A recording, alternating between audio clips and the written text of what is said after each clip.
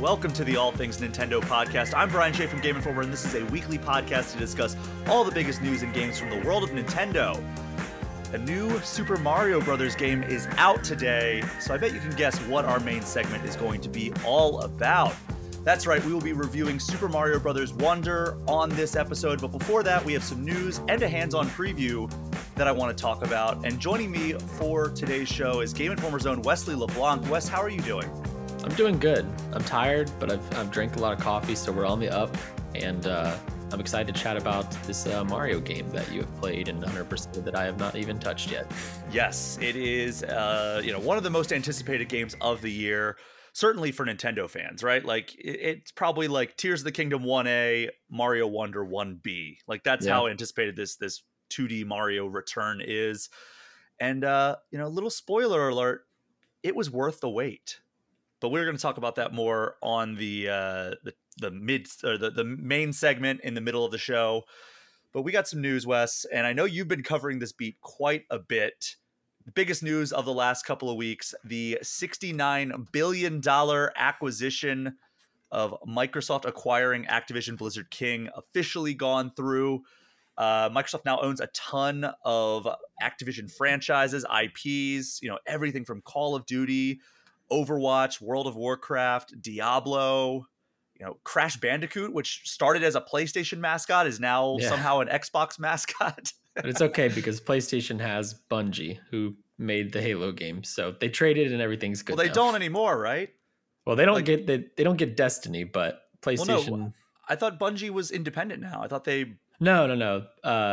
No, they were independent from Activision, yes, right? And then PlayStation swooped in and bought them. My mistake. I was crossing some wires. Bungie did, as part of the deal, ask to be independent, basically. So gotcha. PlayStation's just getting that money and helping Bungie, but Bungie wants to do their own thing still. It is very weird when you think about like this last generation started with Insomniac making a game for Xbox One in Sunset Overdrive. Now they're making the biggest game of this holiday season in Spider-Man 2 exclusively for PlayStation. They're owned by PlayStation now. Like you mentioned, Bungie is now owned by PlayStation, who made the most iconic Xbox franchise of all time. And now Crash Bandicoot, the quintessential PlayStation mascot from the PS1 days, now an Xbox franchise. Very, very weird.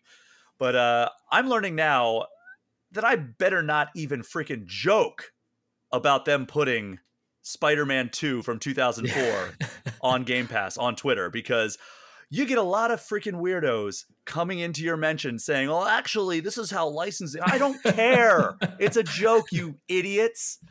Yes, not to mention like Xbox and Microsoft spent $69 billion on Activision Blizzard. They have the money to do whatever rights, who has the rights in the like they have the money to make it happen. That much is clear. I was at wit's end last night with some of the people sliding into my mentions, telling me that I was coping because Spider-Man. It's like I shared them the screenshot of the picture I took of my PlayStation actually playing Spider-Man 2 right now, and I'm like, this is why I made this joke, because I am currently playing Insomniac Spider-Man 2, which, by the way, amazing game, definitely worth playing that one. One of my favorite games of the year. But this is a Nintendo podcast, Wes.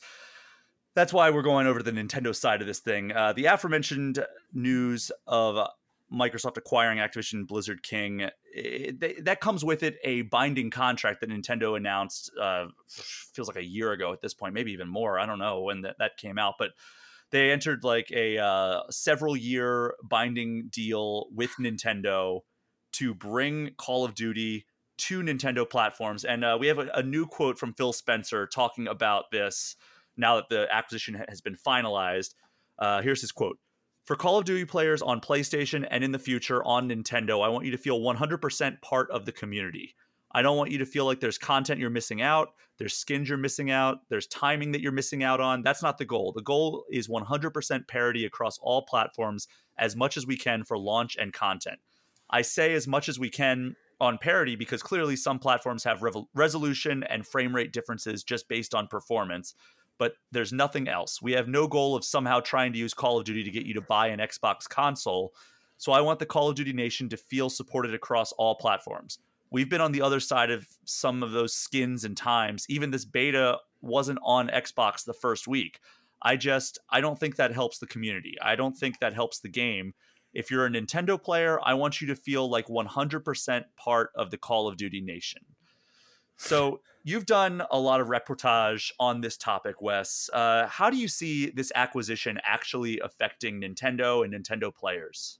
So I think, I mean, as far as the Switch goes, I don't think the Switch is going to be affected or even mentioned at all with any of this, because we're not really going to see anything come of this acquisition till next year. Um, it's closed, but now they have to go through all the, transfer of money, and Phil Spencer has to go visit all these studios, see what's going on. Like, it's going to be a while before we hear any significant news. And they already said don't expect any Activision Blizzard games on Game Pass till next year anyway. So if that's not happening, then you're definitely not getting any Nintendo involvement anytime soon. So what I think is going to happen is the Switch will be basically ignored as far as Call of Duty and, new Activision Blizzard games go. And what Phil Spencer is talking about here is probably the Switch successor, which I don't think he would necessarily know what it is, but I mean, Activision and Blizzard might know what that Switch successor is. We don't, I mean, I mean, reports that's what the came out. report says, right? That Yeah, like exactly they that. got the demo at Gamescom. Yeah, Gamescom. So like now Phil Spencer owns that company. So there's a good chance he has heard about this Switch successor and is like, okay, if it's as strong as like a PS4 Pro and Xbox One X, like reports indicate, then we can definitely get Call of Duty running on that. And I think that's where Nintendo's involvement is going to be. But like Phil Spencer said, and nobody's expecting this, the Switch successor is not going to be as strong as a PS5 and Xbox Series X. Like, I'd love to be surprised, but I'm not counting, I don't think that's going to happen. So that's where that parity mention comes in, is it's just not going to be the same experience.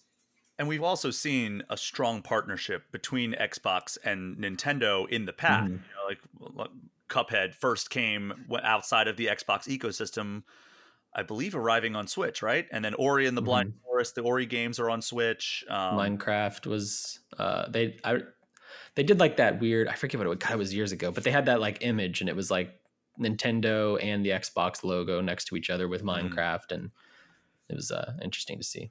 I mean, yeah, and then, like there's parts of Xbox Live features that were over on Nintendo for a while. Some of those games have achievements, like some of the Xbox games that came over to Switch. That's wild. I would honestly be so shocked, and I've said this before, but I would be so shocked if we don't have Xbox Cloud gaming on Switch at some point. Or not Switch, but whatever the next Nintendo console. I thought it was going to be Switch for the longest time. The fact that it hasn't happened yet tells me it's not going to be Switch, because all the signs are pointing towards next year, probably near the end, being when we get our next Nintendo console. And I think it would be weird if they were like, "Hey, it's coming to Switch." Like at this point, it would be like, "Okay, well, I hope I hope the next system is backward compatible with all your software, because that's what I would want." But yeah, like that would be a huge step in the direction of Microsoft making it so that like they are really the platform agnostic platform holder, which is very weird to think about, because like, they have skin in the game. They want to sell as many Xbox consoles as possible, but they've also been like, exclusives are not necessarily the thing that interests them as much as just like getting more people gaming, right? Like I think that Phil Spencer, obviously he's an executive, so he has reason to put on that friendly face, that political kind of visage, right? Where he's gonna play the politician. But I do feel that he leans into it more than any other president or head of a platform holder, in that a rising tide lifts all boats. And like if there are more gamers, that's not just a win for the games industry as a whole, that is a win for all the individual companies as well. Yeah. So I think that's a big thing of it. He is, like you mentioned, he's really good at like feeling like a, like one of us, just a gamer who cares about games. But then he's also, Microsoft's head of gaming and Xbox's boss. Like, he's the top dog. So he's not one of us. He is a businessman that has to make shareholders happy and stuff, but he does a good job of walking that balance. I do think that throughout all this, and I think Microsoft and Xbox's overall goal is to be the first to tap into what will be the largest market of games one day, which is probably our phones. And we see that with cloud gaming, and it's getting better and better every month.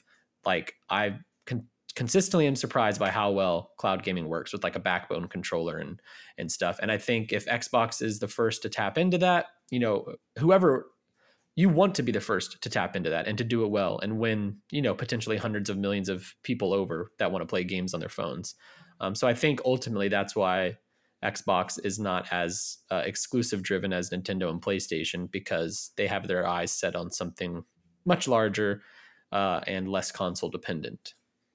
Yeah, I mean that's entirely possible. I mean the phone market is a tricky nut to crack, as Yeah. Nintendo has found out, right? Like they put out Mario Run, they put out Miitomo. I feel like their most successful one has been Mario Kart Tour. Yeah, for sure. I think Like that's so. the one that's run the longest. I mean, obviously Super Mario Run was a huge success when it came out, and then like people played it and they were like, "Oh, that was fine." Hmm. And then But I like think that was it. throughout all those Nintendo releases, like it still felt like, well, these are mobile games. These aren't, you know, the real thing. And I think Microsoft is really trying to get away from that. Like they're not interested in releasing mobile versions of Halo Infinite. They're interested in giving you the capability to play Halo Infinite on your phone, which I think could be an important and key differentiator between the two. Because I mean, Nintendo's done like with mobile, right? They kind of, I don't know if they And they're still officially doing gave up updates on for it, but Mario Tour, but yeah, Mario yeah, Kart Tour. But yeah, they've really pumped the brakes. For a while there, it was like multiple games a year. yeah, Fire Emblem, Doctor Mario, yeah, Mario Run, and all those other And before ones. Yeah, people like jump on us about, oh, what do you mean Mario Kart Tour was the most successful one? What about Pokemon Go? Nintendo wasn't really involved with that. yeah, That was Niantic and the Pokemon Company more so. I think Nintendo got like kind of like caught in the blast radius in a good way, but like they were not necessarily involved with that project. yeah. And even Niantic beyond Pokemon Go has struggled to Hmm. find a. I mean, they haven't found a win as big as Pokemon Go. I know people like Pikmin. I know the Monster Hunter one that came out's good. I think there was a Harry Potter one. Like, it's yeah, Pokemon Go is the clear winner, and I don't think they're going to tap into that in a different way. It's got to be a different approach. I mean, Monster Hunter, from what I played, was a very interesting evolution of like the augmented reality map based gameplay that they really put on the map with Pokemon Go, and then Ingress before that. But you know, I think that there's got to be some new evolution that they really need to crack into. But I mean, that's everybody's looking for like the next big thing in mobile, which is Yeah, what makes it so difficult, because everybody is chasing the same thing, and in doing so, it's kind of flooding the market of like, yeah, oh, like Mortal Kombat Onslaught just came out, and they were like, all right, it's a hero collection RPG, and I'm like, all right, well, that immediately like appeals to me as somebody who plays Marvel Strike Force a lot, and I'm like, okay, well, maybe I'll like this. And then like I sat in on a demo for it, and it's out now, by the way, on iOS and Android, but I was like, I don't know if I need to play this one. Like, it looks fine, but yeah. I don't know if it's necessarily something that I need to invest a bunch of time into, like I have Marvel Strike Force. Yeah. And like once you have one already, like it's hard to get away from, you've put probably a lot of time and money into it, and it's tough. That makes it even tougher to break away from Marvel Strike Force to check out a new game that you're not even sure if you're going to like or not. Now I have two. I have Marvel Snap as well, because that game Yeah. rules. Yeah, Marvel Snap is awesome. 1 year old now. Yeah, happy Just this week. anniversary. Put Yeah, it on Switch. That'd be fun. that would. All right. Well, we have a another big news story, but this is kind of from the Nintendo side, but also third party. It's the announcement of the Analog 3D. Ah, Now, yes. this is from the company that did that super popular Analog Pocket. They also have ones for the NES, SNES, and Sega Genesis. Basically, if you haven't heard of Analog, they do like these super high end, modernized, feature rich consoles that play your old cartridges. And you know, the Analog Pocket did Game Boy, Game Boy Color, Game Boy Advance. I think Game Gear is included in that. I know that there's Yeah, some there's like an add-on. adapters. There's Hmm. adapters you have to buy for a bunch of the other, like Neo Geo Pocket. I think you can buy adapters for. So really, the whole concept is you take your old cartridges and you can use them in these systems, and they look and play better than ever because it does like native 4K, it does like HDMI output and everything like that. Works with a lot of Bluetooth controllers, and that's basically what the Analog 3D is, but for N64, which is amazing. And they have like a quote that was like, Nintendo couldn't even do the N64 this well if they tried today. Like they're feeling good about this one. We haven't seen what Yeah. the actual system looks like. Like all the images are like either super dark and like casted in shadows, or obscured and like only like one little corner of the console. But if it's anything like their other stuff, it's going to look fantastic on your shelf. Yeah, this one's interesting too because the little teaser image of the console, like the Pocket, might as well just be a Game Boy Advance, but like very nice and special in 2023. But this 3D does not, at least in the teaser, appear to look like a Nintendo 64 in any way. It's way taller and more like angular and like circular. I don't know. It looks. I'm very interested to see what it looks like because yeah, like you mentioned, they do put out really good products. Yeah, and I've never gotten one because I thought about getting the Analog Pocket, but I've talked about it before. I'm not the biggest handheld guy, but there are still so many Game Boy games that I have, Yeah. and I don't have my GameCube hooked up, so I can't do like the Game Boy player. So like really my only option, I have my old school. I just like kind of did like a very, very minor restoration project on my old school Game Boy Color that like I got for Christmas in like 1998. And it's fun to like turn that on and play Tetris and everything, but it's so hard to go back without like the backlighting and like Yeah. tiny little screen and all that stuff. So like my best option right now is playing it on the Switch. So I thought about like, all right, maybe I should get like an Analog Pocket, but they're so hard to get. And Like then on top of that, they're impossible. very Yeah. expensive too. So Yeah. I don't know. It's one of those things where it's like the N64 one. I have a working N64, and then of course I have the original or the N64 controller for the Switch that plays amazingly on the Switch Online. So I'm like, how much do I really need this? I do have a lot of N64 cartridges, so maybe it would be worth it. But so it does 4K output, uh, Bluetooth connectivity for a bunch of different controllers, but you're definitely going to want to just use an N64 style controller, which is why there's 4 original style controller ports as well. So you can plug in 4 N64 controllers, which is great. Wi-Fi, I'm assuming for like firmware updates and everything like Mhm. that. I'm doubting this will have kind of like the online capabilities that Switch Online has, but who knows? They haven't really released a ton of details. They haven't even told us when it's coming out, aside from sometime in 2024, which Yeah. means you're probably not getting yours until 2026 because that's No, just yeah, that's how how it a lot of their goes. releases work. And you So probably still won't get one because unless you're able to check out within 2 seconds, then you're probably screwed. I love their products. I don't own them. Like I love looking at them and seeing them and reading about them, but Analog is one of the most frustrating companies to do like limited edition drops with products and stuff. It's just so hard to get it, and their site crashes every time, and it's very frustrating as someone who wants a Pocket. I did this twice. I've already vowed to like never try to get the drops on like the sneaker app. I still do that, and it I sucks. just can't do it because it sucks. It Yeah, makes me it's mad terrible. every single time. So I've just sworn off the sneakers app. I tried 2 different drops this week. One was the PokemonCenter.com. They put out that Van Gogh Pikachu, and it was Oh like spend yeah, $30 on Pokemon trading card game stuff, and you'll get the Pikachu Van Gogh thing that everybody lost their minds over a couple weeks ago. You'll get that for free. So I'm like, oh, cool. So I went on their site. First of all, their site crashed completely for like 30 minutes. And then when it was finally back up and running, I went to go check out on some. I was like, okay, well, I'll just buy like $30 worth of that Pokemon 151 that they just put out because I love the original 151. And it had to be trading card game merch. So I was like looking at hats, and then I was like, oh, wait, no, I need to be a TCG thing. yeah.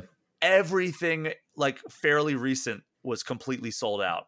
I was gonna buy like this $30 like Zapdos collection that like came with some booster packs for 151 and like a few different Zapdos things. Sold out. Everything just sold out. I'm like, all right, forget it. I just got That so frustrated. I just closed the browser. Then it happened again because one of my followers, longtime followers, messaged me and was like, hey, I saw you really wanted those Spider-Man 2 shoes that Adidas was putting out. And I'm like, oh, okay, yeah, that I do. And he's like, oh, it's on the Adidas app right now. If you download the Adidas app, you can go get it. It's like early access. Then I looked and it was like $225 or something. And I was like, God, no, thanks. I would spend like 150 on them, but like not 220. that's a lot. That's more than Nike's Spider Verse shoes. That's more than a lot of Air Jordans. Yeah. I Yeah. mean, I used to buy a lot of Jordans back in the day. I mean, maybe they've gone up because everything is more expensive to the point that it's just untenable at this point. But I was like, okay, well, I'll get these. And then I decided not to. And I told him, like, hey, thanks. But like, I can't spend that much money. And he was like, oh, if you're a T-Mobile customer, there's like a code that like gets you like a huge discount on Adidas like website or their app. And I'm like, oh, I'm not. And he's like, I am. Here's a code. And I was like, what? And then I went to go check out, and they said there were 4 left in my size. And by the time I checked out, there were Hmm. 0 left in my size. So I, It's I, annoying that like when I put it in my cart, take it out of your inventory and give me 5 minutes. It's annoying that they don't do that because then you get all the way to checkout, you put in all your info, you're like, this is in my cart, my info's correct. Certainly this is mine. You hit checkout and it's like, nope, someone else already bought it. And it's like, this was in my cart. It doesn't make sense. I'm getting very fed up by like the scarcity that Yes. exists in so many products now. And I know that they're just trying to replicate that rush that you have, that impulse buy. But in the process, all they're doing is fueling the scalpers and Yeah. screwing up the people that really want this stuff. I mean, Nintendo's as guilty of it as a lot of people are. But like it actually all dates back. Like my earliest example of that was like the NES and SNES when like video game fever was really sweeping the nation. It was like people were losing their minds, lining up outside of toy stores at like 4 in the morning, hoping that they get an NES before Christmas. I mean, it was replicated again with the Wii when that first Yeah. came out. Cause like, I remember the only reason we got our Wii was we happened to be at a Best Buy when like the stock came in and we are like, are those like able to be bought? And they're like, yeah, we haven't put them out on the shelf yet. And I'm like, can we buy 2? Cause like we were going to buy one for us and then one for a family that we knew that really wanted to get one for their kids. And they're like, yeah, but it's like limited one per person. So like my mom and I were like, okay, well, we'll each take one. And Yeah. like, that's the only reason we had a Wii the first year it came out because we got lucky. And like, it's just so frustrating when like this has kind of become common with a lot of things. And I just saw it like, even like weird things like the Wheaties Spider-Man 2 boxes that they just put out. Yeah. They're $45. I didn't Yeah. know I that don't. Wheaties boxes were $45. I remember buying like the collectible like my favorite athletes would be on like the Wheaties box. And I'd be like, oh, I want to get that one. And I would go buy it and it would just be like the normal price of a cereal box. Now that like Yeah. everybody's realizing that they can just monetize scarcity and collectability, and it's infuriating. Yeah. It sucks a lot. It's very frustrating, and it's scary that we're probably about to enter that next year with the Switch successor. I don't know if the Switch Oh was easy for God. you, but like I was driving around town for like I probably spent 2-3 hours going to every store I could because the store app or whatever would say 3 in stock. So I rushed there, none. Go to the next store. Um, and yeah, so I'm just not looking forward to that with the Switch 2 or whatever. I think I got lucky in the sense that one, I worked at Game Informer, so I was in an office at the time of pre-orders going live on websites. So somebody, maybe it was Joe Juba, like saw that the pre-orders were live, and he just like yelled it out into the bullpen, and everybody like went on and pre-ordered their thing. So like we all got it on day one because of that, right? Yeah, So we got that's lucky awesome. in that sense. And like we all actually shipped it to the office because we're like, well, it's going to arrive during the day. I don't want it sitting outside my house all day. Yeah, So like I remember like one day, like I guess it was like March 3rd, 2017, all of us got packages at like the same time. And it was just like a giant delivery of Switches that we all ordered individually. But I guess because we ordered them off like Amazon and Best Buy and wherever, they were just like delivered all at once from like the FedEx or UPS guy. that's awesome. Just drops a pallet of Switches. It really felt like it. But all right, enough on that. We will end the news segment on this. Mortal Kombat 1. We covered how poorly that Switch port was doing in the early days, but it received its first performance patch that I watched some videos online. I still have not played the Switch version. They were not handing out codes for that version. I think Hmm. rightfully so. Yeah. But they people are saying it did some wonders for that Switch version, so that's good. The load times are still kind of long, especially when compared to like the almost instantaneous drop into a match for like the PS5 and Xbox Series X. That's good news overall for people who are talking about the state of the Switch version at launch. But it's still a pretty rough port when compared to the PS5 and Xbox versions. But pretty sure we knew that was going to be the case when they announced that it was coming through that and not Xbox One and PS4. But the other news that we have out of Mortal Kombat 1 is we have a loose release schedule for the DLC now. So we got our first trailer of Omni-Man from Invincible. He's coming next month, at least in early access. I'm assuming that shortly thereafter, people will be able to play him who don't have the combat pack or didn't like buy the premium edition or whatever it is that gets you the early access. Then this winter will be Quan Chi and Peacemaker. Then Takeda Takahashi will arrive in spring. And then all of that is included in Combat Pack 1. And it also adds 5 new cameo fighters over the course of that same schedule. Do you have a favorite out of this bunch? Probably it was between Homelander and Omni-Man, just because like it's just very excited to see how they do that. And now after seeing Omni-Man's trailer, probably Omni-Man. The references in that trailer are so awesome, and I for some reason didn't realize how well Omni-Man translates to Mortal Kombat, even though having read some of the comics and seen the show, the first season of it, it is incredibly gory and graphic. It fits in perfectly with Mortal Kombat. So to see them bring a J.K. Simmons voiced Omni-Man to Mortal Kombat and watch him just like crush a skull and slam somebody through the train coming by, it's so sick. I can't wait. And also, but I neglected to mention that shortly after that, Takeda Takahashi release will be Homelander as well. Yes, probably I bet that'll be timed to like season 4 of The Boys or something. Oh God, I love that show so much. Are you a fan of Invincible? Yes, yeah, I love it. Yeah, sell me on that. As somebody who I love, Marvel movies, I love DC movies, I love The Boys. Like, this seems like it should be right up my alley. I just haven't ever gotten around to watching it. So you haven't watched it? Oh, no. Well, I mean, I don't even need to tell you. Just commit to watching the first episode, which I think is like 30 minutes, and you'll be in. Like, which is on Prime, right? Yeah, which is unfortunate because Prime is the worst video player of the streaming services. I mean, Paramount Plus is garbage. True, that's fair. Yeah. But yeah, literally, if you just watch the first episode, you'll be in. The ending to that first episode is one of the best endings to an episode ever. Similar to The Boys, actually, which I think The Boys' pilot episode is fantastic, and the way that it ends is awesome. But no, the ending of the first episode, Invincible, you'll be sold. And it's like, I think 8 episodes total. Like, you could rip through it in a day or two. It's so good. And it's only 1 season so far. Yeah, season 2 comes out soon-ish, next year. I do love J.K. Simmons. Yeah, J.K. Simmons, Steven Yeun as Steven Yeun's in it. Invincible. They've got Zazie Beetz is I forget his girlfriend's name, but the voice cast is it's one of those like, super packed voice casts. It's awesome. That's awesome. Have you watched Gen V at all? That's the Boys spinoff. No, I haven't. I'm playing catch up on shows, and right now I'm watching Loki and just started The Fall of the House of Usher on Netflix. And I can only do like 2 shows at a time, so I get that. Yeah, I gotta wait for Gen V.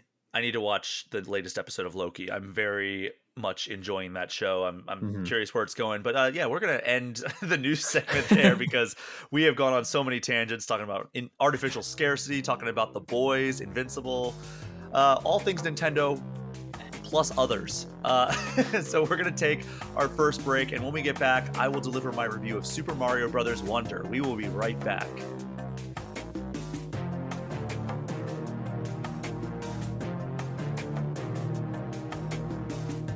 Super Mario Bros. Wonder is out now, and I am finally ready to deliver my verdict on this game. We've talked about it ad nauseum, the reveal, the cover story, first hands-on, all that stuff, all that anticipation leading up to this moment when the game is out now. It is the first mainline 2D Mario game in over a decade, so it has been a long time coming. Wes, what is your hype level for this game as somebody who has not yet played it? It was like at an 8 or 9, and now it's at like a 10. It's already one of the best scoring games of the year, and the more I see about it, which I'm trying to not see much, but being on Twitter and stuff, you see things. I can't wait. It just looks like such a delight. It'll be a perfect complement to next week's very scary Alan Wake 2 and Spider-Man 2 and all these other games I'm playing. It'll just be that ray of sunshine I need. Yeah, I was so excited coming into this game, and like all the stuff that they're doing, we've talked about on this show before. like the wonder effects just being so creative, the badge system allowing you to like choose what move set you want, which is really like novel in the Mario franchise because you're so used to having that standardized move set. It all felt so creative, like the level design, the new enemy types. And it was like, okay, this is what Mario should be after 11 years of not having like a mainline console 2D game.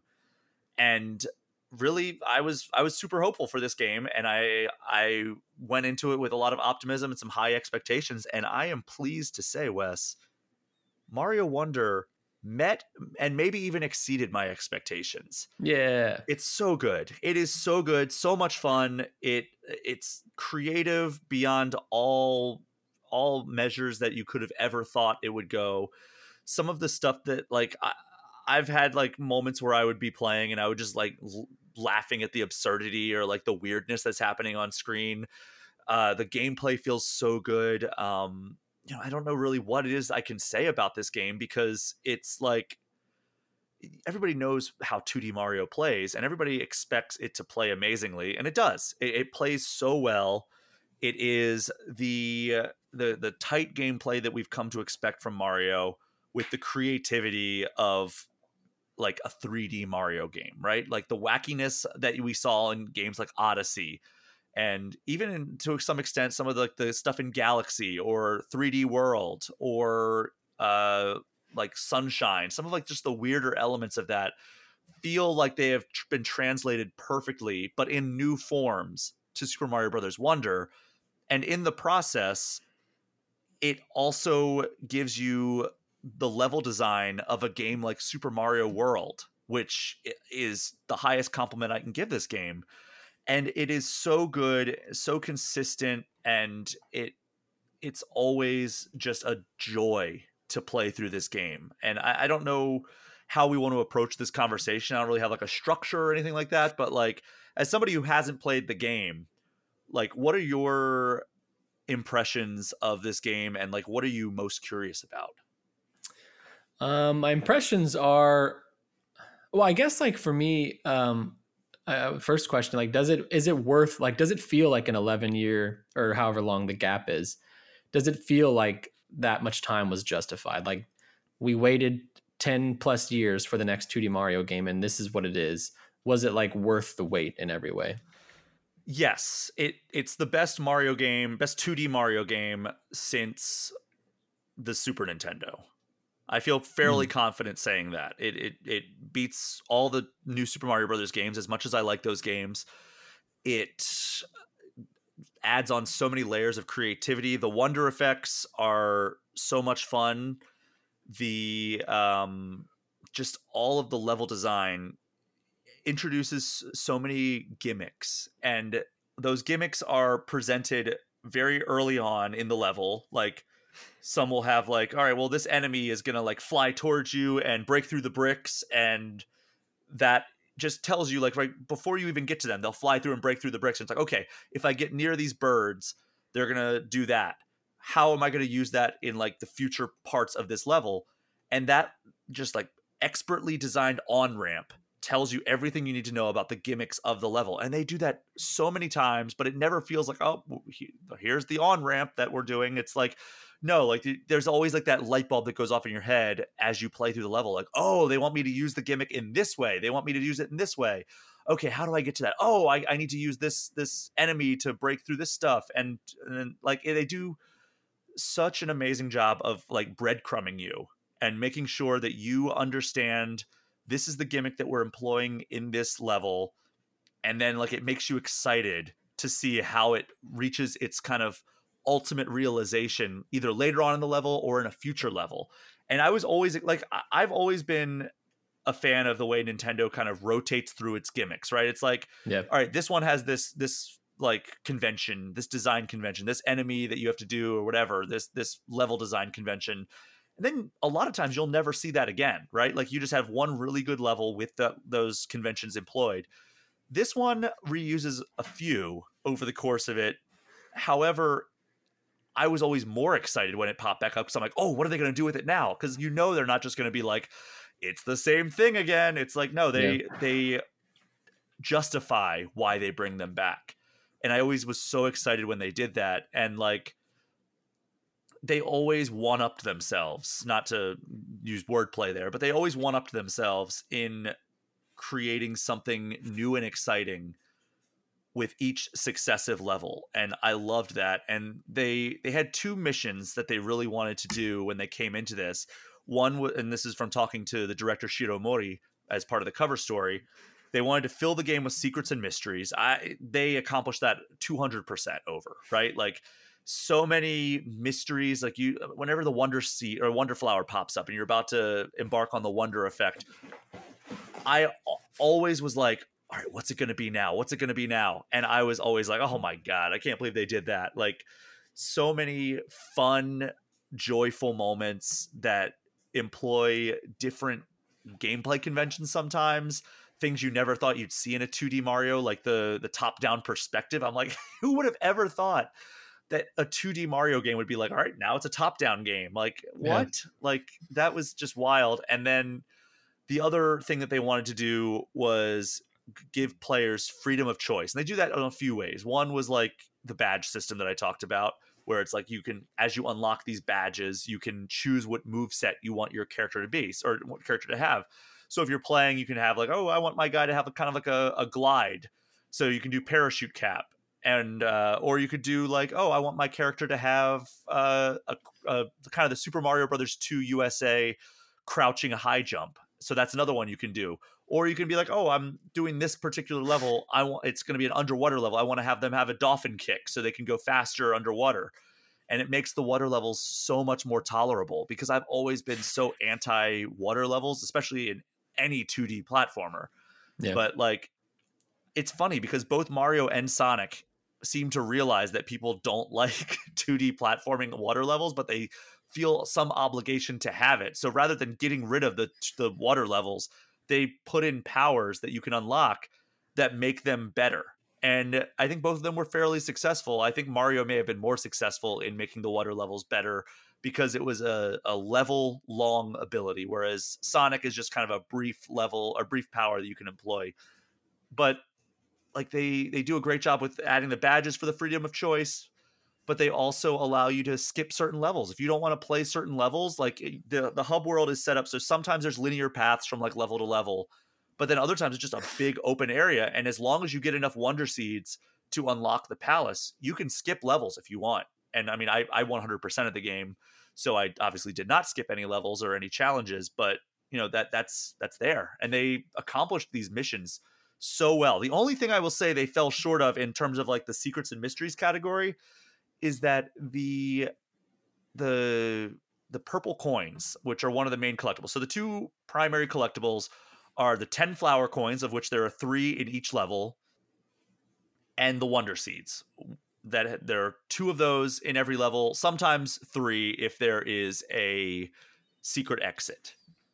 So for the 10 flower coins, you may remember like the coins that you collect in the New Super Mario Brothers series. Sometimes they were really hidden.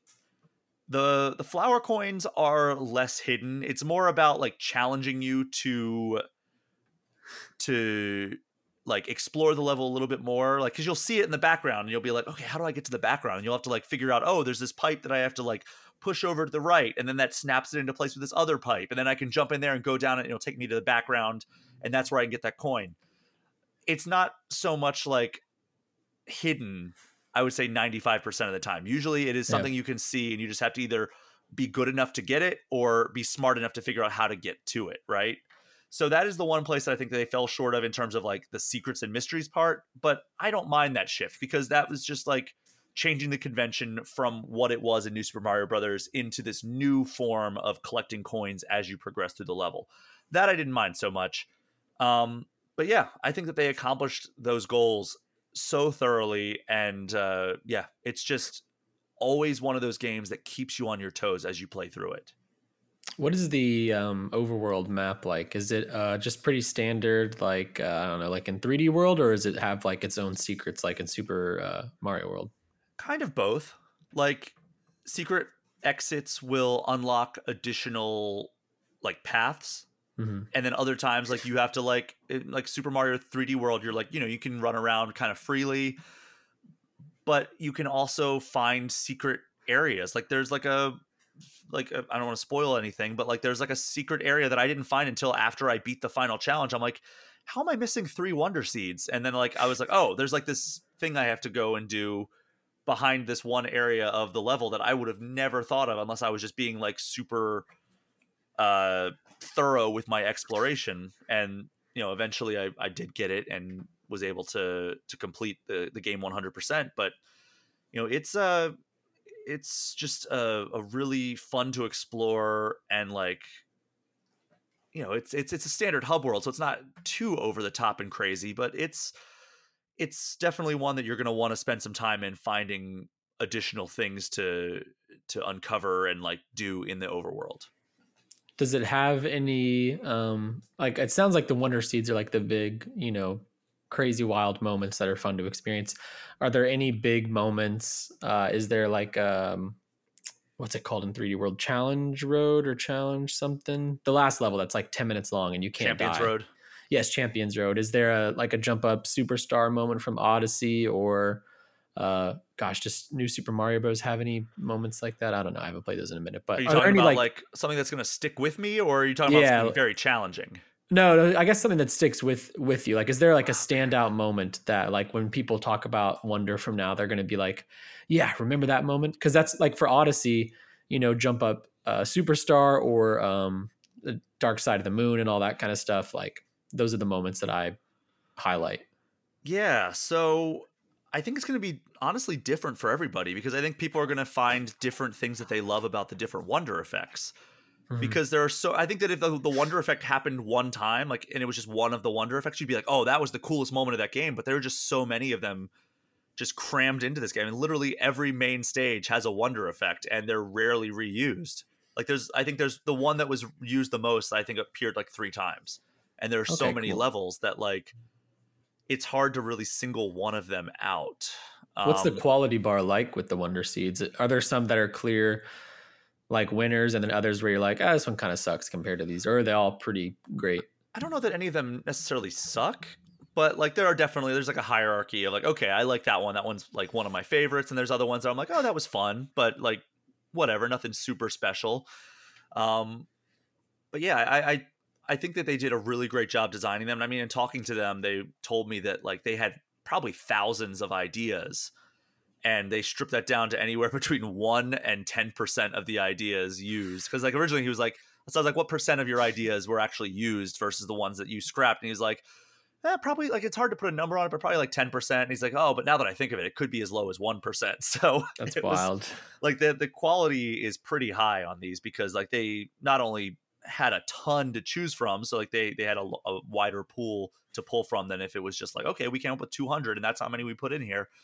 No, they had a lot to choose from, and obviously they chose the best ones, or the ones they thought were the best, and then they iterated on it. Which is, in talking to Mori and Tezuka, that's one of the secret sauces of Nintendo, is they find these amazing ideas and they just iterate on them until they're like, okay, we really drilled down to the core that makes this idea fun, and that is what we're going to expand upon once they finally iterate onto it and make it so it's like we've reached like really gotten down to the core of the fun part of this idea. Now how do we expand on that core? And they did that over and over and over again with Mario Wonder. That's awesome. How is our new voice of Mario, Kevin Afghani I and think he does a Luigi? great job. I think he does a really good job. Like, I think I was among the people who they were like when the trailer first came out, they were like, he sounds a little different. And then Charles Martinet announced he was not voicing Mario going forward, and everybody's like, okay, so that's why he sounded different. It's probably a different Yeah, voice actor for this. But by the time like I got through like the first couple of levels, I'm like, all right, this is just Mario's voice now. Like it's not like jarring. I mean, that was kind of the way I felt about Mario, like with Chris Pratt though, right? Where like when the yeah, Mario movie came out, I was like, okay, this is a little weird at first. And then by the middle of the movie, I'm like, yeah, that's just Mario for all yeah. intents of like this movie. Like I don't know. Like I'm easy to adapt on a character like Mario, where he has this iconic voice, and obviously the voice actor, what's his name, Kevin Afghani. Yes, Kevin Afghani. Afghani. He obviously is doing kind of a Charles Martinet impression in this game, whereas Chris Pratt went his own route. But like because Mario is not like outside of like his little catchphrases, he's not the most verbose character. So I think it's easier for me to adapt to having a different voice. And like, we've talked about it on the movie with the movie. It would kind of suck if Chris Pratt was just doing the Charles Martinet Mario voice for the entirety of a 90-minute movie. I feel like that would be Yeah, like nails on the chalkboard after a minute of that. yeah, Like for sure. I'm glad that they started the movie with a little bit of a nod to that, but then they just transitioned to like, okay, now it's like a normal person talking. Yeah, cool. So let's see. Power-ups. We've seen the elephant and we've seen some other power-ups. Drill mushroom, and bubble flower are the other Yeah. two new ones. I'm Overall, not how do you gonna. feel about them? What was that? Overall, like how do you feel about these new power-ups and just power-ups in general and how they're integrated into the gameplay? I think they're great. The elephant Mario power up or elephant fruit power up is awesome. Like it does everything that they want it to do. It plays so well into the expressive art style.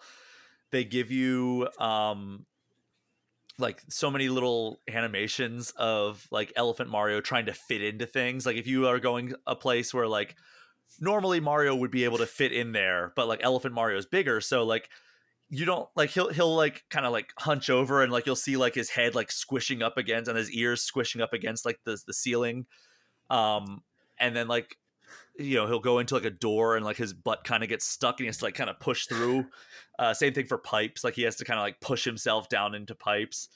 And like even like there's little animations if you're not elephant Mario, like if you're running in and you're just like regular Mario, he'll like his hat will get kind of left behind. He'll like you'll see him go in and his hat will just kind of like do like the floating like cartoon like Looney Tunes thing, Yeah. and then like Indiana Jones style he'll reach back, grab it, and pull it into the pipe. Just little animations like that are great. The Yeah, sound is amazing.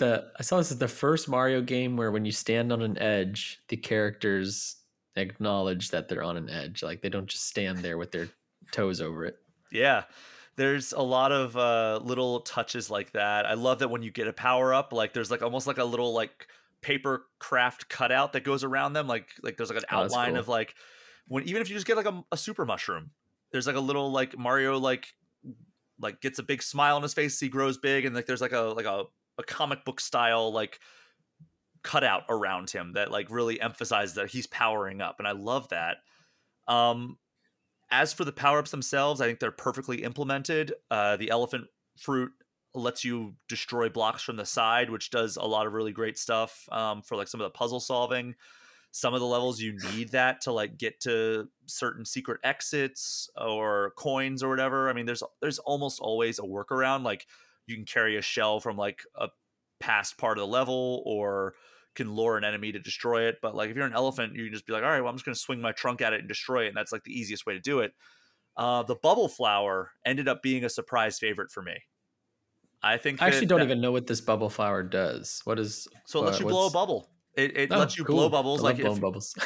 and it's so satisfying because it's similar to like the two legacy power-ups outside of the superstar, which is always around usually, Yeah. usually I can't think of a Mario game that doesn't have a superstar or some sort of invincibility thing. I guess Mario 64 didn't really did that really have a superstar, because it was the No. star was like the collectible. It Oh, wasn't really like a power up in that case. true. um it like they had the caps in that one that let you do certain things, but um for the bubble flower, it allows you to just shoot bubbles out, and the bubbles will like if they cross past an enemy, the enemy gets stuck in the bubble, and then they just disappear and turn in. I think they usually turn into a coin. But so Oh, that it's cool. really powerful in like defeating enemies, just throwing the bubbles out, and it's satisfying to see them get stuck in the bubble and then like Float away. die Yeah. and pass away. And it's fun to use in that way, but you can also use it for platforming. So you can Oh, throw a bubble out and then jump off the bubble to bounce up. So that's that's cool. helpful in a lot of cases, but like I don't know, it's more satisfying to me to throw a bubble at an enemy and have them get stuck in the bubble than it is like using the fire flower to hit them. I mean, I love the fire flower and the super mushroom being the other legacy power up that got brought forward. The drill mushroom is fun for exploration, and it's cool to like because with the drill mushroom you can burrow through things. So like you can destroy blocks from above or below, and enemies, if like enemy drops from like the ceiling or comes at you from above, you're protected because your head is a drill. So like they'll end up like Hmm. not being able to hurt you. The key thing for that is like being able to burrow into the ground and like go under certain things. So like there's secrets that you can get by doing that. Um, it's less of a utility thing and more of like a specialized power up, I felt. Okay. Gotcha. Um, but yeah, I would say the hierarchy for me was Bubble Flower 1, Elephant Fruit 2, Drill Mushroom 3 in terms of like the new power ups. Uh, in terms of like level design, they do some really cool stuff. Like there's obviously like some of the stuff with that like we've come to expect from Mario games. Like there's hidden blocks and like boss battles and stuff. Which, by the way, we'll talk about the boss battles. That's one of my sole criticisms that I have of this game Hmm. are the boss battles. But for the level design itself, like they have so many new elements that I love. Like the zip tracks are one of my favorite parts of the game. They don't show up super often, but when they do, I'm like, oh, okay, this is so much fun. Like they're the ones Yeah. that are basically like you're grinding on if you're on the top, or you're basically like zip lining if you're on the if you're on the bottom of them.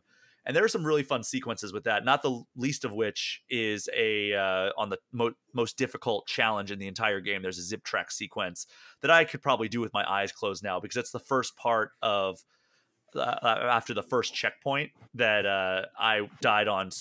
I am so happy I went into that final challenge with 100 lives because I churned through lives in that final Really? challenge. I guess we'll talk about this. I don't want to give away any spoilers. If you do want to know what you get for completing the final challenge, go to GameInformer.com or Game Informer on YouTube because I posted a video of your reward for getting that. So you can check that out. Is this challenge the one that I forget his name couldn't beat in your cover I would story? have to guess so. He didn't tell me. Takashi Tezuka, who's been working on Mario since the very first game, he told me that there was a couple of things in the game that he was not able to complete. And I would not be surprised at all if this is one of them. And Yeah. the last thing that you can do in the game, it's probably like if you were able to do it in one life, for example, I would bet that it takes you like 3.5 to 5 minutes, somewhere in that vicinity.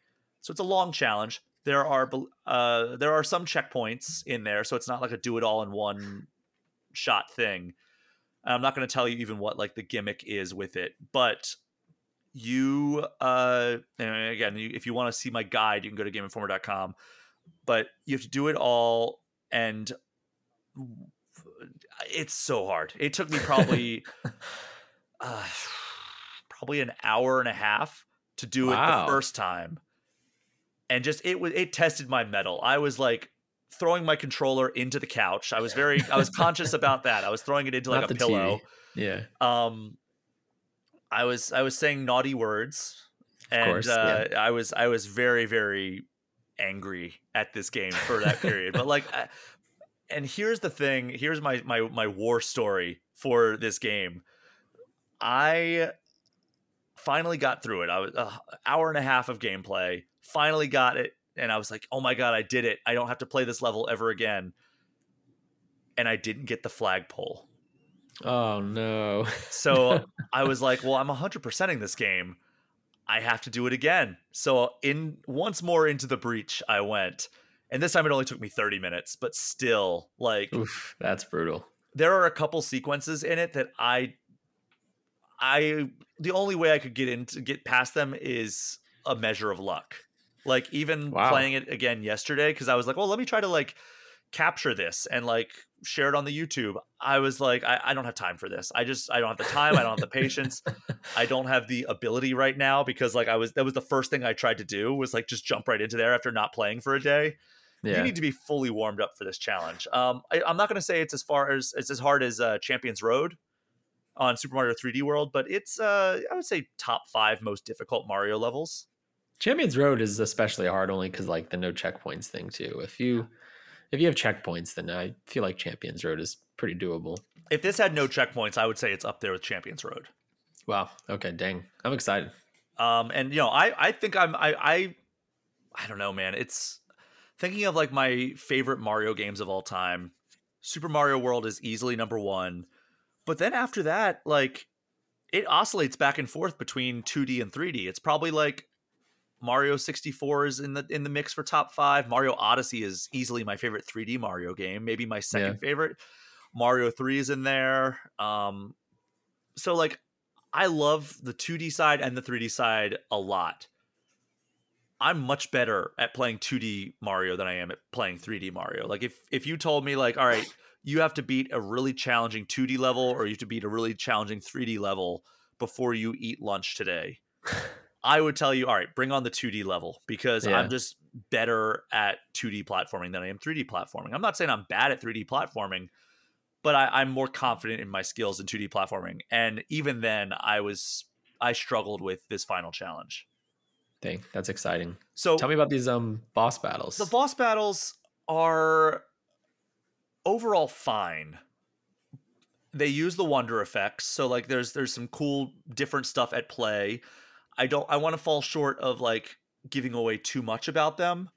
Every boss battle is distinct in the sense that it uses different wonder effects, Okay. but it's always against the same character, Hmm. at least up until the final battle. All Yeah. the vast majority of the boss battles, we'll just go there, are against the same character with essentially the same move set. The only thing that you have that differentiates them are the wonder effects, which are cool, but it just didn't feel like it was up to the level of creativity that the rest of the game had set. And that was the one criticism I had of the main game, right? The levels are incredible. There's these levels called Search Party where it just dumps you into an open area, like an open course, non-linear course. You're going through it and you just have to find 5 tokens. And Hmm. there's 4 of them and each one of them has a different thing going on. It's always like a very obscure like, all right, these were the ones that I struggled with the most aside from the final challenge was like I got stuck on one of them for like a good 5 minutes, like just like, all right, where is that last token? Yeah. And that's what drove me to write a guide for it on GameInformer.com because I'm like, other people are going to struggle with this. I don't ever want to put open spoilers out there, so everything is behind like a warning of spoilers. So don't Yeah. get mad at me if you see somebody screen capping my thing. I clearly mark in all of my stuff, warning, spoilers contained in here. And that's why I'm kind of being vague in my talk about the game in this. But like I do want to give you my full verdict here since the game is out by the time you hear this recording. So the search party is fun. There's a KO arena that is in a lot of the worlds. And basically what that is, it lets you in the very beginning choose 2 power-ups to bring with you. One of them you're going to have right then and there. The other one is going to be in your inventory. Every player has an inventory that they can keep, kind of like Super Mario World.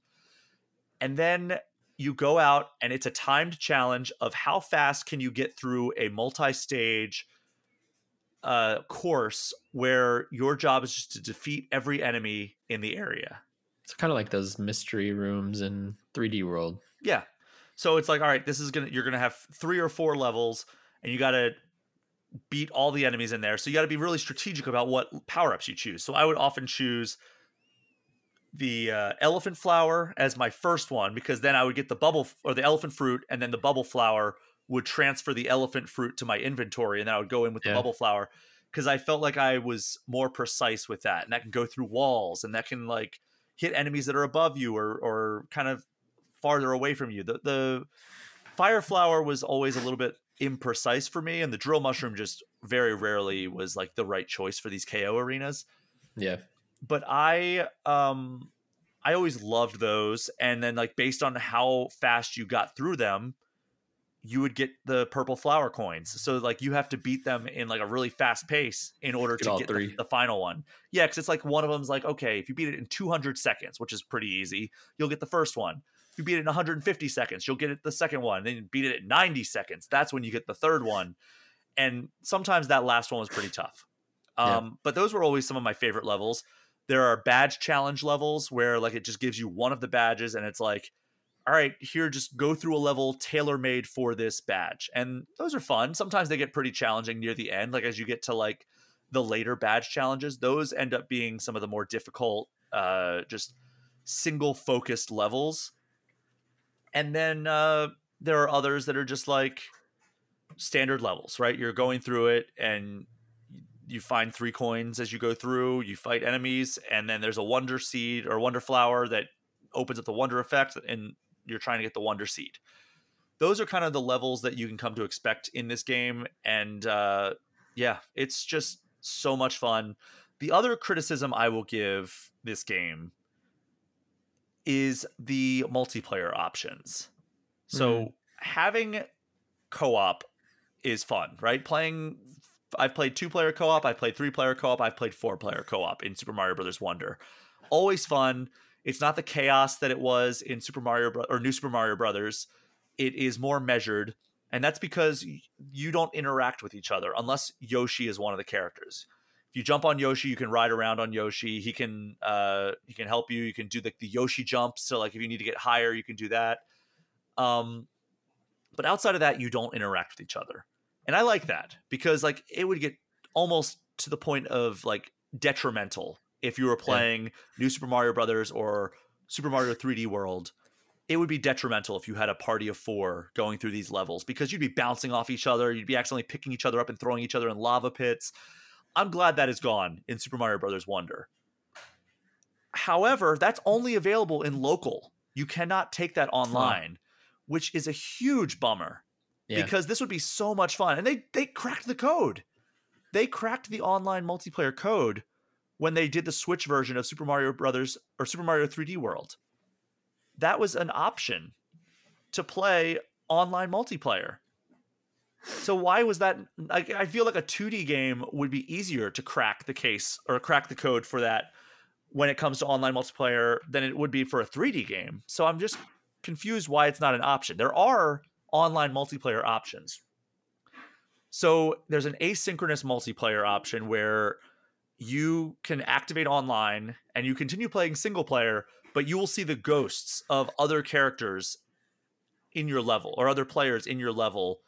And it's like sometimes they are in like they're in the level right now and they can actually die, and if they swim as a ghost over to you within 5 seconds of dying, you can rescue them and they'll respawn in their game. But like if they defeat an enemy, it doesn't affect your instance.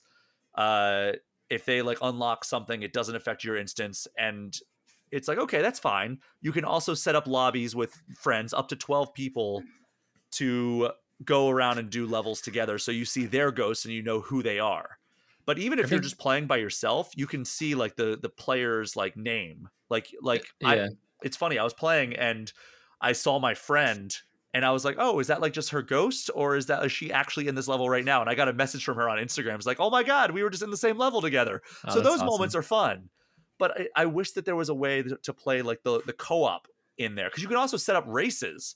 So like you can go into the lobby, the same lobby, and you can at the start, when you have like a lobby of players, there's a little like checkered block at the start of every level. And what you can do is you can hit that block when you first spawn into the level, and anybody else in your lobby that hits that block, up to 4 people, can join in a race through the course. That's cool. And speaking of races, there is one more level type that I forgot to mention, and that is the Wiggler race. And there's only a few of these, but you can go through it, and it's basically just like a race. You're racing a Wiggler through the level, and your goal is just to get there before the end, before he does. So it's kind of fun to go like the speed run route there, and that's also the thing with the multiplayer, right? You can do the speed run racing through there, and that's fun. But the thing about Super Mario Brothers Wonder, and I point this out in my review, my favorite moments were when I was taking my time and exploring and poking around and finding the little secrets and enjoying the wonder effects, because it's almost always faster to skip the wonder effect than it is to go through the wonder effect. So by doing the racing, it's fun to go through a course as fast as possible and be like, oh wow, that was really fun. Like we're jumping off enemies, we're just trying to get to the end as fast as possible. You are skipping some of the best parts of the level in doing that. So while a speed run is not inherently a bad thing, in fact, I love getting through levels as fast as possible. In this game in particular, it feels like, oh, there's the Wonder Flower. I should just keep going because I want to get to the flagpole before my opponents. Yeah. So it's a bummer that that's the only like direct multiplayer option that you can do online. Um, Is it distracting having all the ghosts on? Like from what I've seen, like I don't think I will be doing that at least sometimes, often. but at other times, it's like I was actually stuck on like one of those search party courses, and you could see that, and like this might be a positive or negative depending on your viewpoint. It could show you like, oh, there's somebody standing right there, but there's no block there. Oh, there must be an invisible block. So you jump up and you're like, oh, there was an Mm, invisible block there. So there's some spoilers that get mentioned into there because of like you're trying to figure out this level. And like if you have the ghosts running around, you'll see like, oh, they're going up there, and like there must be like a hidden thing up there. And so that might be a good thing if you're like, oh, I don't want to be stuck on a level for too long, or it might be a bad thing if you're like, I want to figure everything out for myself and like not have anybody tell me how to do this. So it's a double-edged sword. And yes, in like some of those like later things where like I'm like having a hard time like getting through a level, it can be a little bit distracting to be like, all right, I'm really trying to focus on getting through this level, and then you see like a Luigi like using his grapple vine and like basically Spider-Manning through the level, and you're like, it like would break my concentration sometimes. So yeah, I could see how it could be distracting, but overall I think it was a positive. I just, my big thing is I wish standard co-op. I wish like when you fire up Super Mario Brothers Wonder for the first time, you could message me on our Slack or Discord and be like, "Hey, do you want to play a couple levels of Mario Wonder?" And I could say, "Yeah, let's do it." And it's just seamless, like a modern video game should be.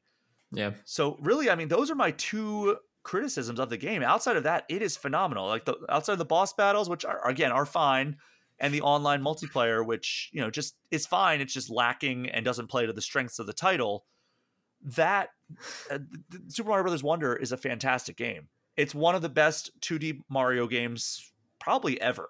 I mean, I don't want to get too caught up in recency bias, but if it's the best one since Super Mario Brothers or Super Mario World and Yoshi's Island, if you want to consider that, which we're going to get into after this next break, um, I mean, it's got to be top 3, top 4 2D Mario games of all time. It's Dang. it's really a fantastic game, and if you've been waiting for like a 2D Mario game to really wow you, if you thought like the new Super Mario Brothers games were a little bit too vanilla after a while, this is the one you've been waiting for. Do you want a sequel to this next, or do you want them to try to do another new 2D game like Wonder is? If they have more ideas that are as good as the one that they put into this, like I'm all for Super Mario Brothers Wonder 2. Like think about it like Tears of the Kingdom, right? Everybody played Breath of the Wild, and they're like, "Oh, that was great. That was awesome. And one of the best games of all time."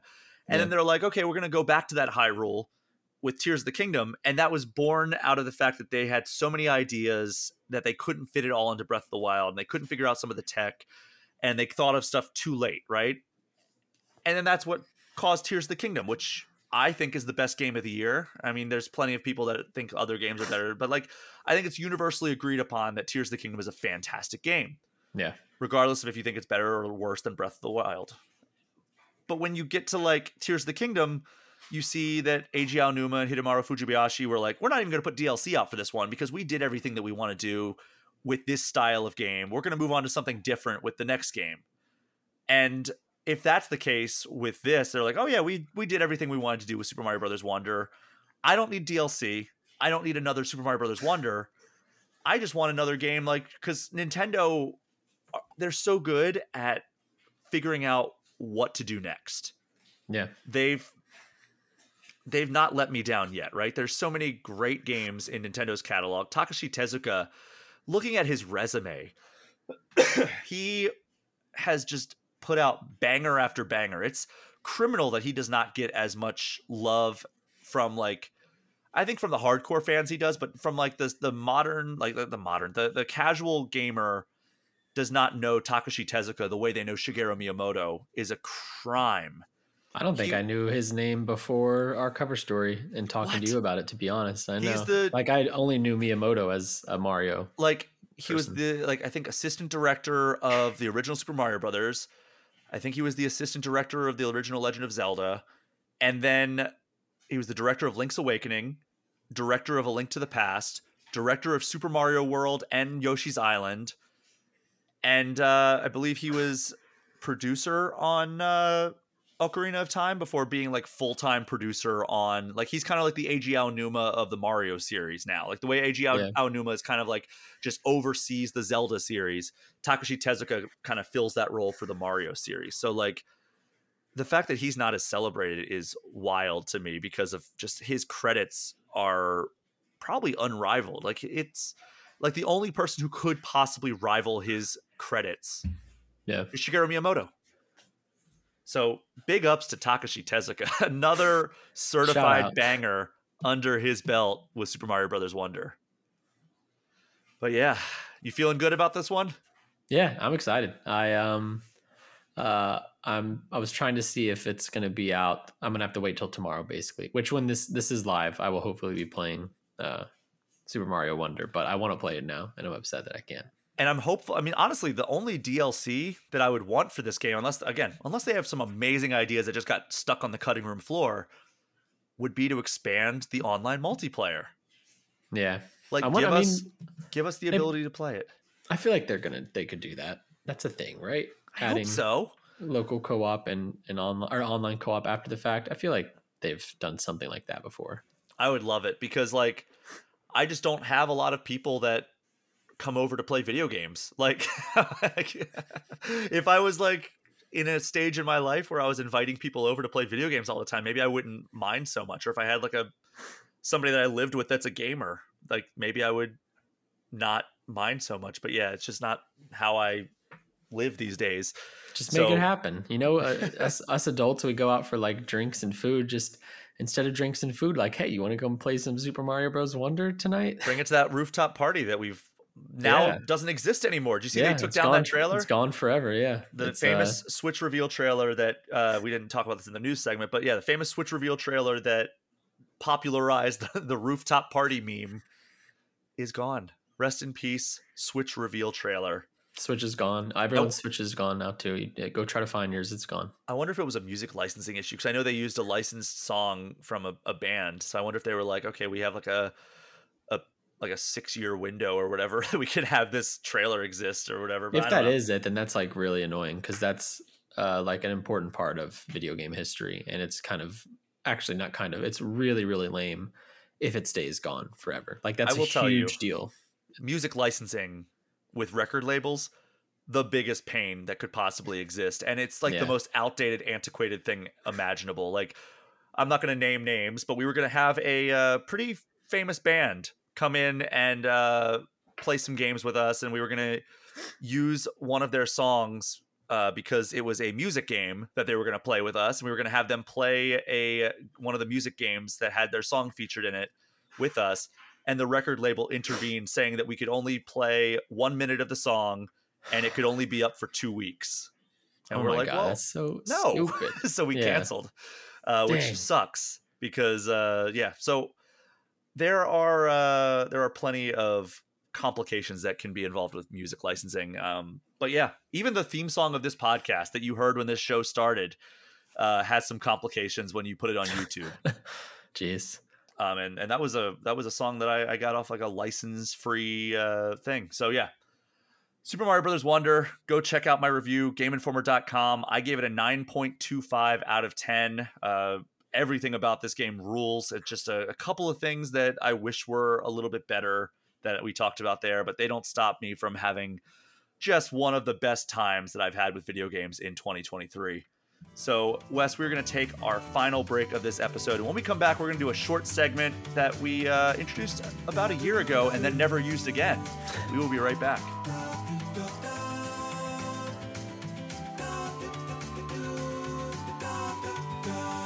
We are back, and instead of doing definitive ranking, we are going to do a segment that I thought was going to be a lot more prominent than it ended up being. It's called Everybody Votes, and basically the premise, if you don't remember the first time we did it, is I put out a question on Twitter, and we see how the community comes down on it. We also kind of weigh in on our own opinions. It's not the longest segment, but it can be fun. So the question this time around, Wes, do you consider Super Mario World 2, Yoshi's Island, a mainline Mario game or not? So what do you think? Where do you fall on this question?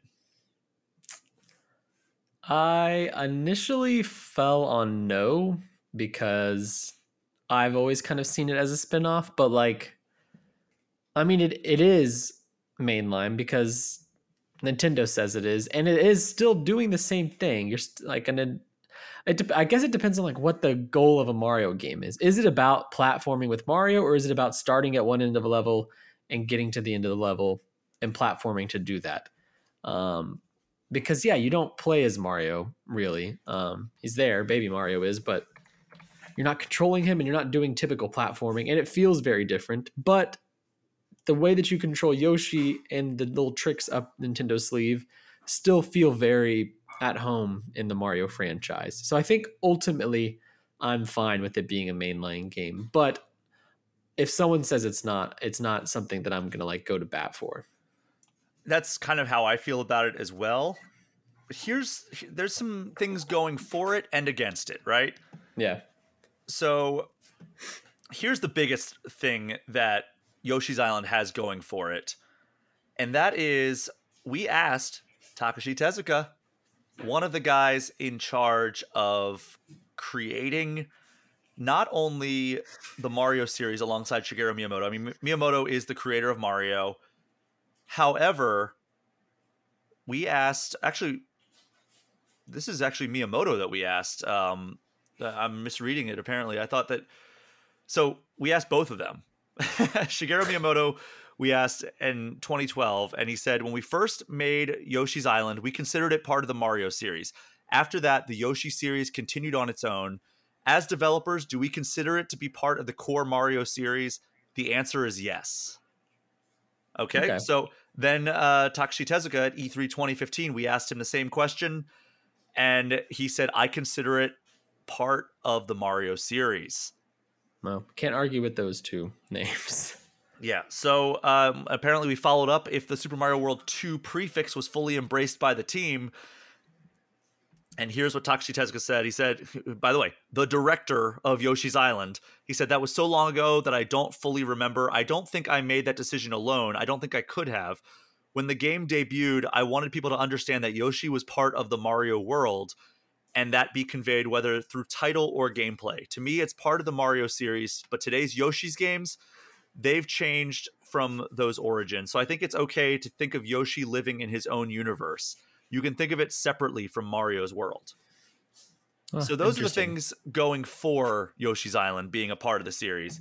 I throw this out on Twitter because we're not calling it that other name.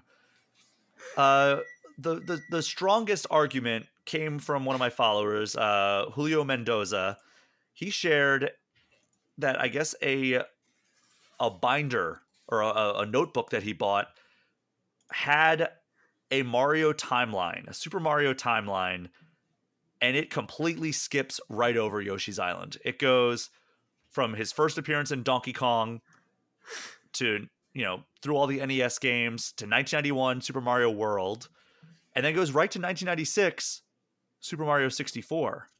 Hmm. That's an So official timeline that like Nintendo shared? it is. It says 2018 Nintendo. The question Wow. is, let me look at this a little bit closer here because I don't think I think that this is skipping a couple of games. No, it does have a lot of games. It has a lot of the games. I'm looking at this is my first time really zooming in on this. But yeah, I mean there's some good points made on both sides here. I don't think Nintendo's going to argue with Miyamoto. I don't think I think so if either. I think if Miyamoto says it, then that is, and he must have not seen that timeline before it went out. So our good pal Shinobi602 on Twitter, he makes a compelling argument as well, which is it's literally in the name. Yeah, I mean that exactly. Yeah, it's kind of Nintendo says it is, so it is. But then we have Joshua Goldie chiming in. No, because in Japan it's just Yoshi's Island. It's also the primary game of the Yoshi series, and it doesn't really play anything like 2D Mario games outside of it just being a platformer. So there's some arguments on both I sides don't think here. for me like games don't have to play the same to be in the same series because I mean, they need to. Actually, I don't know. Now I don't know. We have Mustard96 chiming in with no for a few reasons. Mario himself is not a main playable character. This is the main deciding factor. And two, while yes, it is still a platformer, the main mechanic is very different from other Mario games and has only been used in Yoshi's games, not Mario. Same with Wario Land. Fair. But then we have, let's see. We have Kalekins chiming in. I don't consider it a, quote, mainline game, but I view it in the same way I do the Super Mario Land series. Those games aren't mainline, but they're still Mario games. And then ends with, I don't know. Those do people not? That's not mainline Mario. Those are mainline to me. I mean, I know that they're like for the Game Boy, but I think Super Mario Land 2 is like one of the best in 2D Mario. And then here's a very a very wishy-washy answer. It's canon to Mario, but if you were listing Mario games, I wouldn't add it unless you include Wario Land. Okay. And then somebody else said if Mario World 2 isn't mainline, then neither is Galaxy 2 or Mario Brothers 2. There's just, it's all over the place here. We have arguments coming in left and right. Let's check out how the voting goes. Let me refresh the page so we have the most up-to-date results. We're over 1,000 votes at time of recording right now, and 52.4% says yes, they consider it part of the mainline Mario series. That's where I kind of land as well. I was like kind of on the edge there, but then it just became like, I think Miyamoto and Tezuka pushing me over the edge by saying that they consider it part of the Mario series. And I don't think that it's necessarily got to be like, oh, well, they said it, so that's that. I think it's just like that was kind of like the deciding factor for me. It was the straw that broke the camel's back for me. Yeah. But are you on that same line? Yeah, I think so. Yeah, I mean, for me, like if Miyamoto says it is, then I'm not like, are any of these people saying no going to tell that to him? And then are they going to win an argument against Miyamoto about it? I don't think so. So like if Miyamoto's like, Wesley, it is, I'm like, all right, yes, sir. Oh man. And then we have somebody responded to that. If Mario World 2 isn't mainline, then neither is Galaxy 2 or Mario Brothers 2. Somebody responded with not quite the same because you play as Mario in those. And then they responded, Metal Gear Solid 2 is not a mainline Metal Gear game. That's awesome. Oh God. It's all going downhill in my mentions. Ever since I made that joke about putting Spider-Man 2 on Game Pass, I've had just people in my mentions. I muted that phrase and then muted that conversation, then immediately posted this poll, and now I have more arguments happening in my mentions. I might just need to take a break from social media. Tough out here. But Wes, that's the episode of All Things Nintendo. Thanks for joining me. Yeah, thanks for having me. I'm excited to maybe come back and tell my thoughts on Super Mario Bros. Wonder here one day. Yeah, we'll have to do that because I'm sure you'll be on the show sometime in the next couple of weeks here. Yeah. And we like to get updates when more people are able to play these games. We were doing that with Tears of the Kingdom for a while. Like if I had somebody on for the first time after that game came out, get their brief thoughts at the top of the show. Same thing for the Mario movie. Anytime there's like one of these big cultural phenomenons, that is when I like to do it. So yeah, we will definitely talk about your opinions on Super Mario Brothers Wonder next time you're on the show. So get some time in with that game. But thank you so much to everyone for listening. Do me a favor, if you haven't already, throw All Things Nintendo a 5-star review and hit that subscribe button. And if you want to get any questions, comments, or feedback in, you can do so. All Things Nintendo at GameInformer.com. You can also hit me up on all social media platforms. Brian P. Shea. You can join the Game Informer Community Discord, which is a perk for subscribing to our Twitch channel, even just for 1 month. Wes, tell everybody where they can find you on the internet. You can follow me on Twitter at LeBlancWes. You can find me on like Instagram and Blue Sky and all those other things. Basically just my name, Wesley LeBlanc.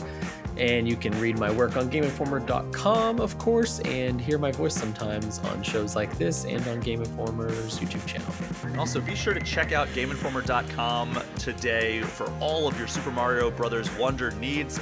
Also, your Spider-Man 2 needs. We have all kinds of articles up.